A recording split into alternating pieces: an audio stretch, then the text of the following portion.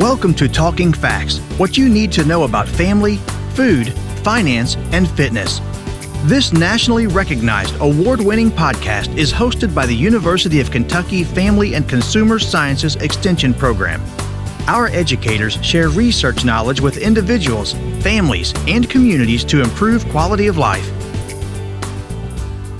Hello, and welcome to Talking Facts, what you need to know about family, food, finance, and fitness.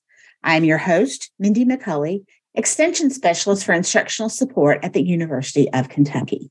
Welcome to Dr. Stacy Stanifer with the College of Nursing Breathe program and Hardin Stevens, our Extension Specialist for a Healthy Home, who focuses on radon awareness. Welcome to you both. Thank you, Mindy, for having us. Thanks for having us, Mindy. We are going to be talking about radon awareness and the importance of recognizing our ability to mitigate radon in our homes and deal with this colorless, odorless gas that might be in your home that you don't know about. Hardin, let's talk about what is radon and why is Cooperative Extension involved and concerned with radon in our homes? Well, thank you, Mindy. Cooperative Extension is committed to improving the quality of individual and family life throughout the Commonwealth and with the relationships that our county agents have in their local communities. It was a natural fit to partner with the Kentucky Department for Public Health to raise awareness about radon and its negative effects on our health. As is well documented, lung cancer is a huge problem in Kentucky. And most lung cancer cases are due to tobacco use, but some of these cases are also due to exposure to radon. The Kentucky Department for Public Health defines radon as a cancer-causing radioactive gas that comes from the natural breakdown of uranium in soil, rock, and water. Radon gets into the air we breathe through cracks, crevices, and openings in our home's foundation. Radon gas is not visible, it has no odor or taste, and it is the second leading cause of lung cancer in the United States, estimated to cause thousands of deaths annually. Only smoking causes more lung cancer deaths. So, Dr. Stanifer, with your research at the UK College of Nursing Breathe program, can you tell us about the health effects and impacts of radon in Kentucky? Yeah, as Hardin mentioned, radon is a naturally occurring radioactive gas, and it is the second leading cause of lung cancer. Because that gas is naturally occurring and it comes from the ground, the gas is found in both indoor and outdoor air. Outdoors, the level of radon is very low because it's quickly diluted and is generally not a threat to our health. Our greatest risk of exposure is actually within our homes, where we spend the majority of our time, and as the gas enters, becomes trapped and then begins to accumulate. So as we breathe in that radioactive gas, it delivers tiny doses of radiation to the cells that line the lungs, and over time can damage those cells and increase our risk for lung cancer. While breathing radon is dangerous for everyone, it really is more harmful when someone also breathes tobacco smoke. So researchers from across the globe have determined that those who smoke and are exposed to radon have a 10-fold greater risk of developing lung cancer than never smokers exposed to the same level of radon. Given that radon risk potential and smoking rates in Kentucky, this is a real concern for our state. It's estimated that approximately 1,033 radon-induced lung cancer cases are diagnosed annually in Kentucky. What we're learning from our research here is that people in Kentucky really don't talk or hear much about radon, and therefore many of them are unaware of radon and its associated risk for lung cancer. That's why doing these podcasts like we're doing today are really so important. We also know that only 13 out of every 100,000 homes in Kentucky has been tested for radon, and we've found barriers to testing. The research that we do, along with our partnerships with the Kentucky Geological Survey, the State Radon Program, and the Cooperative Extension, strive to reduce barriers and make home radon testing and fixing a home for radon more affordable and accessible to everyone. Can you share with us some of the barriers to testing? Sure. So some of the barriers that we've identified is general lack of knowledge. So some folks don't even know about it. Another barrier that we've seen is access to testing. So, or the equipment to test a home for radon. And a third barrier could be cost. So we know that the cost to testing can be a barrier to folks. And just knowing that if they do have a problem in their home and they have to fix it, some folks are avoiding testing because they know that they can't even afford to fix the home to begin with. Can you also share with us how Kentucky's geology contributes to Kentucky's radon problems? Yeah, in Kentucky, we're really fortunate that the Kentucky Geological Survey has the country's most detailed statewide geologic map, meaning that they've been able to map with great detail the different types of bedrock that make up Kentucky. We know that radon comes from the radioactive decay of uranium found in rocks, and we also know that different types of bedrock are all throughout Kentucky, and they contain varying amounts of uranium.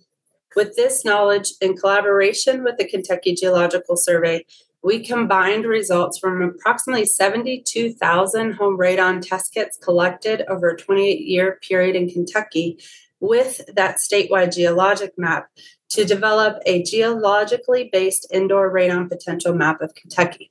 So all of that means that this map is a visual representation of indoor radon potential and can be used to tell the public that based on what we know from other homes built on that same kind of bedrock, the levels in their untested home could be as high as the value they see on the map. The bottom line really is that testing is the only way to find out a home's radon level, so all homes should be tested. Is radon found only in Kentucky, or is it also in other parts of the country? Mindy, radon is found across the country in varying levels. In looking at the Environmental Protection Agency map of radon zones, those living in Zone 1 have the greatest potential for elevated indoor radon levels, while those in Zone 3 have the lowest potential.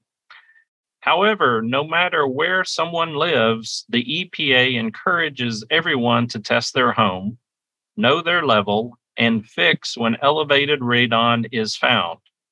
According to the EPA, Kentucky is ranked in the top 10 of states with the highest radon potential, and combined with our state's smoking levels, this is a bad combination and contributes to the high levels of lung cancer cases found in Kentucky. Hardin, I will link that EPA map of radon zones in the show notes so our listeners can see what you're talking about here in that radon zone. So how does one test for radon? So testing for radon is easy. There are different methods of testing, and they include DIY, short-term, long-term, and continuous monitoring, or homeowners can hire a certified radon measurement professional. DIY kits, short-term generally run around $10 or $15, and the long-term kits can be a little bit more expensive, around $40. These can typically be found at home improvement stores or online. In addition, right now, anyone with a library card to the Hopkinsville, Christian County, Logan, Pulaski, or Rowan County public libraries can borrow a continuous radon monitor from the library at no cost. These have been made available as part of a research study. Now, when testing for radon, finding the right location in the home is important. And while there's no safe level of radon exposure, if home radon test results reveal a radon value of 4.0 picocuries per liter of air or more, the EPA would recommend that the homeowner take action to lower that level. If the radon level is between 2 and 4 picocuries per liter, the EPA would suggest that the homeowner consider fixing the home. How does one fix their radon problem after the testing? Yeah, fixing a home for radon is called mitigation. The most common technique used is the soil suction, which involves drawing the air out from below the home before it ever has a chance to enter, and then venting it through a pipe to the air above the home where it's quickly diluted in the outdoor air. It is recommended that a qualified radon mitigation contractor be hired to fix a home when elevated radon levels are found. And in fact, in Kentucky, there is a regulation in place that requires any person or business conducting radon mitigation must be certified and registered with the state. And this is important as radon mitigation requires specific technical knowledge and special skills. So without that proper training, someone could increase the radon level inside a home. So since we have this requirement for certified radon specialists, how do you go about finding that professional to mitigate their home, and what is the approximate cost to install a mitigation system? To find a certified radon professional, I would recommend going to the National Radon Proficiency Program website and entering your zip code. After entering your zip code, the website will pull up a list of professionals in your area. From there, you can click on the professionals link to find their contact information and business information. These radon professionals have passed a national exam, are required to receive continuing education classes, and must provide proof of proficiency demonstrations. They also follow a quality assurance plan and a strict code of ethics. There is also a national radon proficiency program that serves as the credentialing body for the American Association of Radon Scientists and Technologists. The cost for installing a radon mitigation system will vary by house and by geographic area, but the approximate costs are estimated to be the same as a small home project. Just a reminder that even after having a mitigation installed, it is recommended that you still have your home tested every 2 years. For those who are considering building a new home, it is also important to know that it is possible to build a new home using radon-resistant features. By incorporating these features at the time of construction, it is almost always less expensive than fixing an existing home that does have a radon problem. That is very good information to know, and I'm sure will be very beneficial to anyone who might be building a home.